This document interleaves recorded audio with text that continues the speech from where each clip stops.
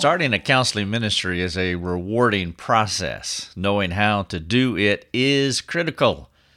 Therefore, in this podcast, I want to share with you 6 key ideas, things for you to think about as you prepare to counsel others in the context of a local church. And I want you to understand that this is not an exhaustive list. Starting a counseling ministry is a huge process. It's not a project, it's a process. There are a lot of component parts to it. There's a lot to think about, and it takes a while to really get it going and to envision your people. And so the 6 things that I'm going to share with you is not exhaustive in any way, shape, or form. Maybe I need to share 206 things in order to cover it comprehensively. But I just want to whet your appetite, and I hope this will be a benefit for you. This is episode 166. The title of the podcast, 6 Key Ideas When Starting a Counseling Ministry. You're listening to Life Over Coffee. I am Rick Thomas. Thank you so much for joining me for this podcast. I'm going to jump right into it. There are show notes, of course. If you look for episode 166 on our website, rickthomas.net, 6 key ideas when starting a counseling ministry, you'll find, these 6 thoughts I'm going to share with you. You'll also find some other articles that you can read or podcasts that you may want to listen to. I talk about in these other articles of how to start a ministry, an online ministry, and those types of things. And so I want to give you more than just starting a counseling ministry in a local church. And so you can listen to those podcasts and read that information if you want to. And then also I have 34 videos here that you can watch. All 34 of them are 10 minutes or less. I don't know what the average would be, somewhere between, I imagine, 5 to 10 minutes, but there's 34 of them, and so you can watch them for well over a month. What I'm trying to say, there's a lot of information here in these show notes. And then, if you want, you can watch our 10-part Introduction to Biblical Counseling series. These are 10 one-hour webinars that I just completed in the fall of 2018.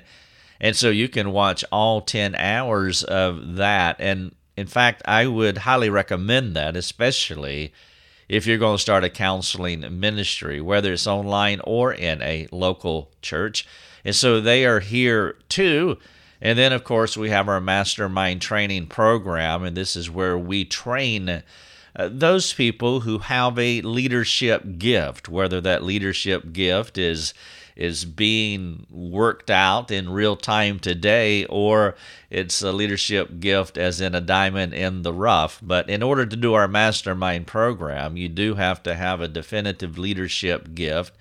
Other people have recognized that leadership gift, and again, you could be living it out now within a church context or within a ministry context, or people have identified a person who has the potential for leadership in the future. But whether it is already active in your life now or the diamond in the rough, you do need a distinct leadership gift in order to do our all-online mastermind program, because that's what it's designed for.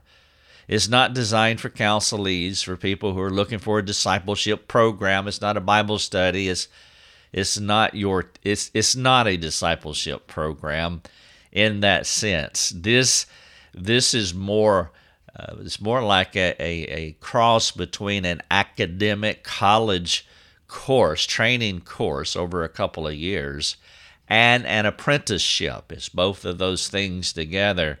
And you really need the gifting to be able to do it. And I really want to be clear on that, because a lot of times people, they read our resources or listen to our podcast, and it's like, this really resonates with me, and I want more of this. And then they see our mastermind program, and they jump into it and realize that it's not just an elephant, it's a herd of elephants. And you really have to have the gifting in order to go through our program, because that's what it's for. We're trying to identify and isolate leaders so that we can equip them to function within a leadership capacity within a local church or their own parachurch organization. And so if you want to talk about that, you can talk to me about it, and I would love to chat with you if you're interested in the program. But as a gentleman said to me not so long ago, you're creating hurdles to keep people out of this program, and I am, because I don't want you to waste your time or money, and I definitely don't want to spend my time, because there's so many people who are qualified, and there's so many people that are wanting a piece of me or trying to get help from me, and it's just not possible. And with that in mind, and I know some of you are new. Those of you who have been listening for a while, this will be a bit redundant, but if you try to contact me through any means other than our website, you'll be disappointed. And you really have to understand that with thousands of people that come to us every day asking us questions. We have 4 people that answer emails. 4 people, and it's just we're working hard to keep up, but we have to work within the constraints in which we have. And so if you try to contact me through social media or any other means other than my website, you just need to know, this is the way I say it: if your question is important to you, if it's that important to you, and you want an answer from me, then you go to our forums and you ask that question. If it's a technical matter about how to find something on our website or whatever, you can hit the contact link, and we have 4 people that answers emails. But if it is these interactive questions about how to start a ministry, ministry-related questions, and counseling questions, personal questions, the only way that you'll get a response from me and our team is that you go through our website. And we have to do it that way because there's it is a blessing from God. God has been so kind to this ministry to permit us to help so many people, but you do have to understand that the people who come to us aren't asking for what is the temperature tomorrow in your state or wherever you may live. People who ask us questions ask us detailed questions, life-dominating sin questions, marriage falling apart questions, and you can't interact with those questions just in every possible venue. And so we need you to come to our place, come to our shop, come to our store, and we'll be glad to, and we'll interact with you until you're just helped thoroughly or worn out. We'll persevere with you is what I'm saying, but you have to do it our way, because you're not the only one. Hey Rick, I have a question for you. Well, there's 40 people doing that on any given day, and so you have to understand that and come to our website, and we will be glad to help you. Episode 166: 6 key ideas when starting a counseling ministry. And so let's just get into it. The first thing that I would say, and let me caveat one more time, this is a non-exhaustive list. This is not going to answer every question that you have. Point number 1, it must be a top-down, leadership-driven desire to serve the body this way in counseling. A lot of times we'll have folks who have gone through a horrendous situation like a divorce or adultery or whatever it may be, or they've been a victim of something and they received help, and they just want to help people. They have a good desire, they have a burden, and they're inside their local church, and they just want to shout from the housetops, hey, let's get some help, and we can do counseling, and this is what God has done for me, and we can overcome our problems, and we can work through it. And that is a fantastic thing. You want flag wavers in your church. You want people who have a high view of sanctification and discipleship, and they just have a tremendous burden in order to help other people. That is critical if you're going to have a counseling ministry in a local church, but it must be top down.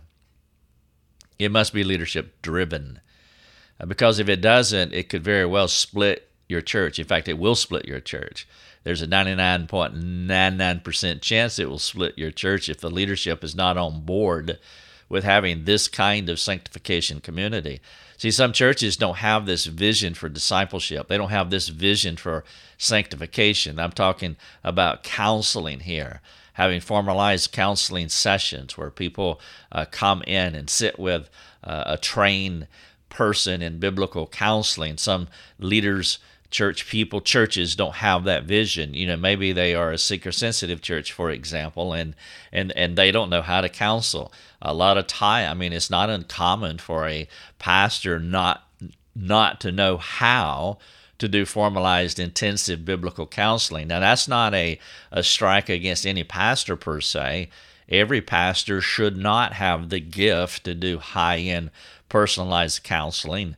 It's really not needful. In fact, I wouldn't even recommend it, because pastors have so much that they have to do, and pastors should not be involved in extensive counseling situations week in and week out. They should understand discipleship principles, obviously. They should understand the doctrine of sanctification and how it works out in people's lives, and they should be able to help people in the area of sanctification, but they don't need to have this high-end understanding and practice of formalized biblical counseling. And one of the reasons is they can't implement it anyway in their own lives, because they have so many responsibilities to do. But they should be able to delegate and equip the saints and set up these contexts to where people who can devote sufficient time to this.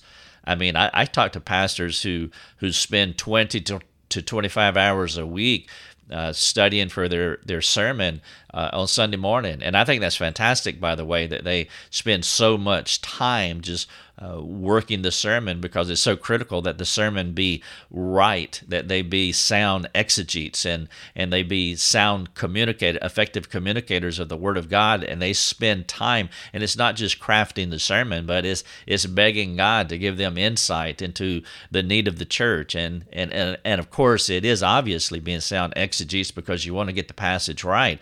You want to preach correctly. And there's a lot involved in this idea of hermeneutics and the interpretation of the Bible, and exegesis of digging out Scripture and understanding the true meaning of the word, the phrase, the sentence, and this idea of homiletics, of communicating God's word. Just that aspect of preaching is really huge, and it takes a lot of work, and you want pastors to be gifted and to be able to do it well.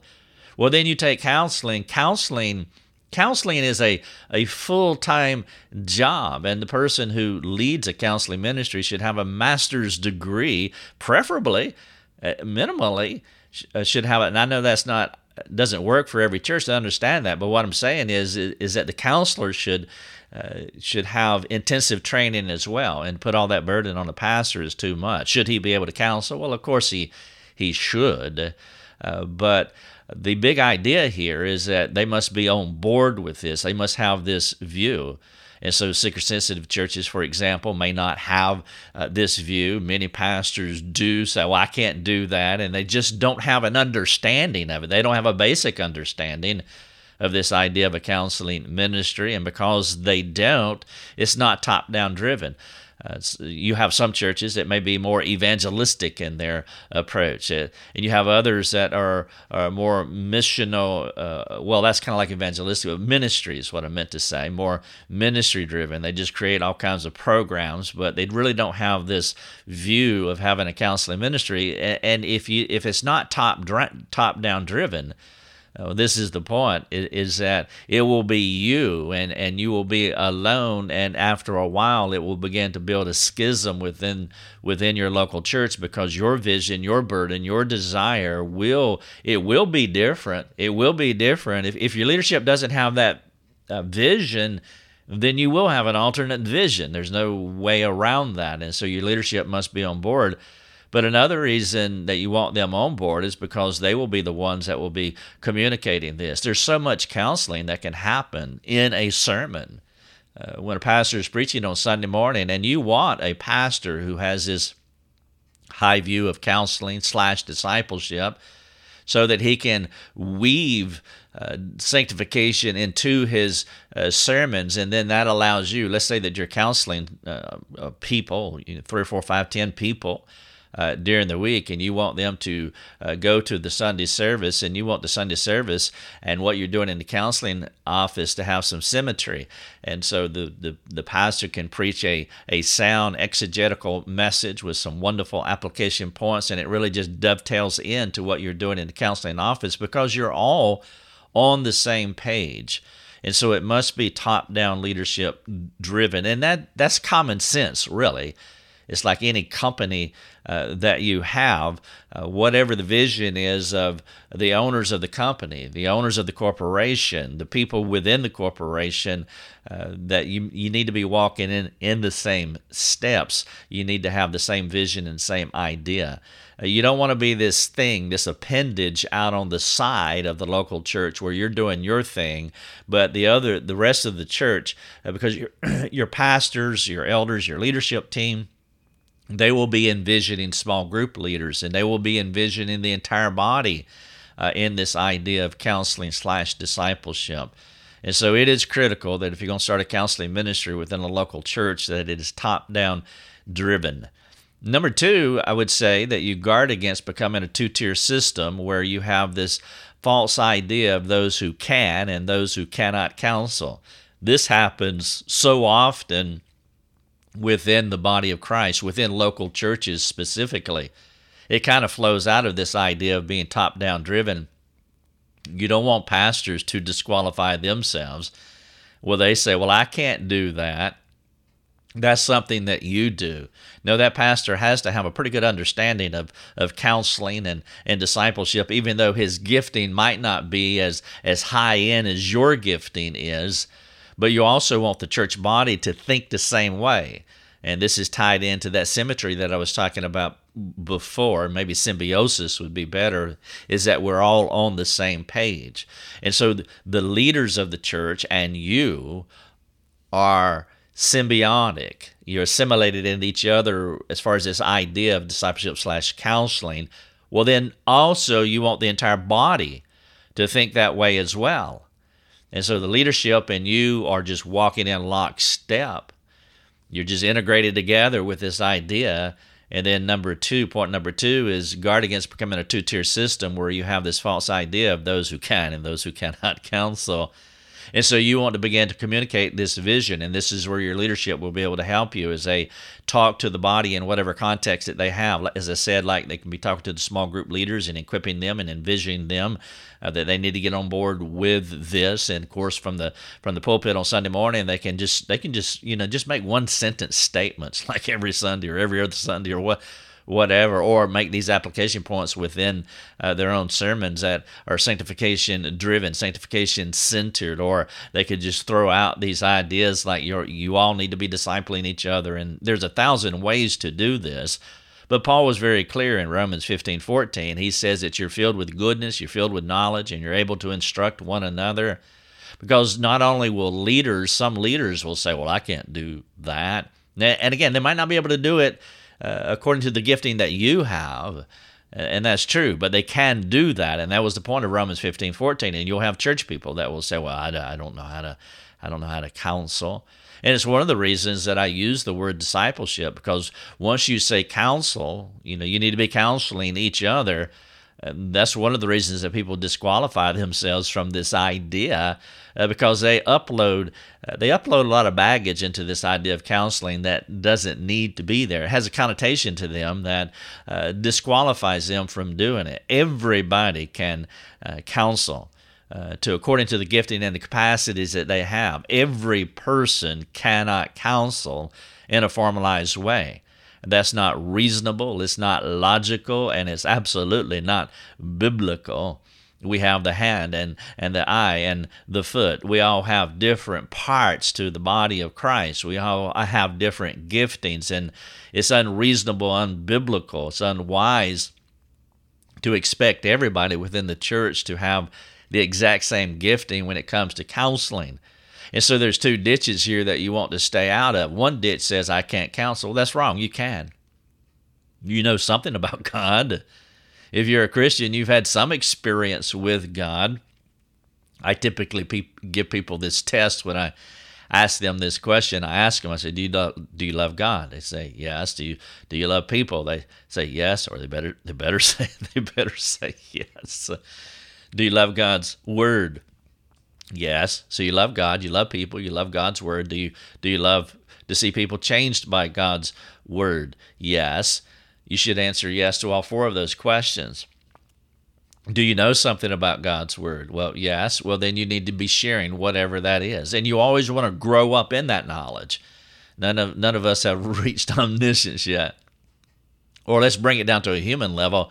None of us have reached the fullest capacity of what our knowledge and application of our knowledge could be. We're always growing, always learning, always training. We're always exercising our minds. We're always striving to mature up in Christ. And so whatever you know today, a year from now, you'll know more. But you always disciple within the capacity that God has given you. And so you want to make sure that you send a loud and clear message to everybody in your church building, from the front row to the back row, that you're all able to do this. And just because we're starting a counseling ministry within this local church, it doesn't mean that some of you are going to be spectators. All of you are going to be involved according to the gifting that you have. And so point number one, it must be top-down, leadership-driven. Point number two, you want to guard against building a two-tier system where you have this false idea of those who can and those who can't counsel. Point number three, you want to identify and equip those who are gifted to do formal and informal counseling. I'm going to use that language just to delineate between the two kinds. And when I say formal counseling, I'm talking about a person who can virtually take on all comers. You can counsel anybody with any problem according to God's word. And so the person who has been abused sexually, the person who has had some traumatic event or a traumatic childhood, the person who's in a painfully dysfunctional marriage, the person who's recovering from a painfully dysfunctional marriage, but you can take on all comers. And that's what I mean by formalized biblical counseling. And that's what I mean by all pastors don't have that gifting. But again, that's not a strike against pastors, and they shouldn't have. Every pastor can't have that gifting. And even if they did have it, they can't commit that kind of time because of their greater responsibilities within the local church.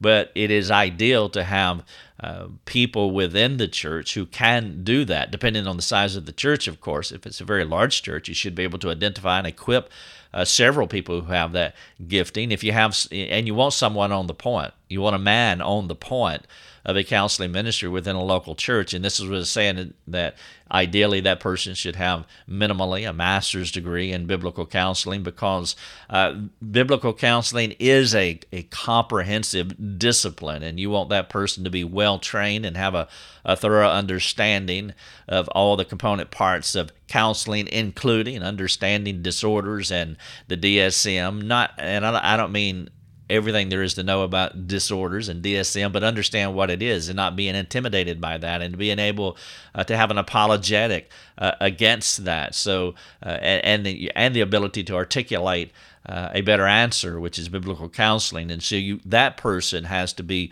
well trained, and they need more, in my view. They need more than just your average training in order to be on point of a local church. And then those under this individual, the ideal situation is to have a man and woman who are competently trained, so the man can be released from having to interact with all the women that come from the church who are needing counseling. And then you want to train people to do informal counseling, those that don't have that high-end gifting, but yet they are supplemental, they're complementary to what is going on, so that you can release people to them for more informal counseling sessions. And then number four, this is number three, identify and equip those who are gifted to do formal and informal counseling. Number four, have small group leaders and other friends sit in on counseling sessions. This is one of the ways that you equip both formal and informal counseling. It's like an internship. In one sense, it's like an internship where you're doing training, especially for formalized counseling. But you want informal counselors sitting in, and small group leaders as well. And it doesn't matter what words you use to identify these people. I'm just doing that here for the sake of this podcast. It really doesn't matter, but you want people sitting in. And if they're sitting in, you're accomplishing two things. You're training them. You're instructing them according to their gifting and their capacities. But the other thing that you're doing, because a counselor can only counsel so many people a week. In fact, I recommend to our students that you're really not counseling more than 12 to 15 hours a week, because of the grind that counseling is on your soul. Doing counseling 40 hours a week for 40 years is not a plan. That is not a plan. You can't do it. I don't recommend it. You shouldn't do it. It's too hard on your soul. So you're only counseling a limited number of people because of that grind on your own soul. Therefore, you want other people sitting in on the counseling sessions, not just to train them, but so that this counselee can be released and they can meet with this person throughout the week. Every week they can meet with this person in an informal context to continue the counseling that you are not a part of, that you don't have to be a part of. And that's also a way of equipping your local church. And so having small group leaders and other friends sit in, and that's how you really get the body of Christ engaged. That's number 4. Number 5, do regular counselor training events. And you can do a church-wide training event, like our Introduction to Biblical Counseling series. You could have me come in and do this 10-part series over a weekend. I mean, it'd be better to take 2 weeks, but I know that's not practical because of the time involved. But to do this 10-part series, you could have a counseling case study counseling class. Every Sunday morning, you could have a case study class. We have 48 case studies that are accessible to you. They're free to you. And you could use these case studies as an opportunity. 48 case studies in 48 weeks. I mean, in a year's time. And you can train a group of people doing case studies. But however you do it, whether it's a big blowout weekend event where you do an Introduction to Biblical Counseling series, or have topical series. Every quarter, have a topical series.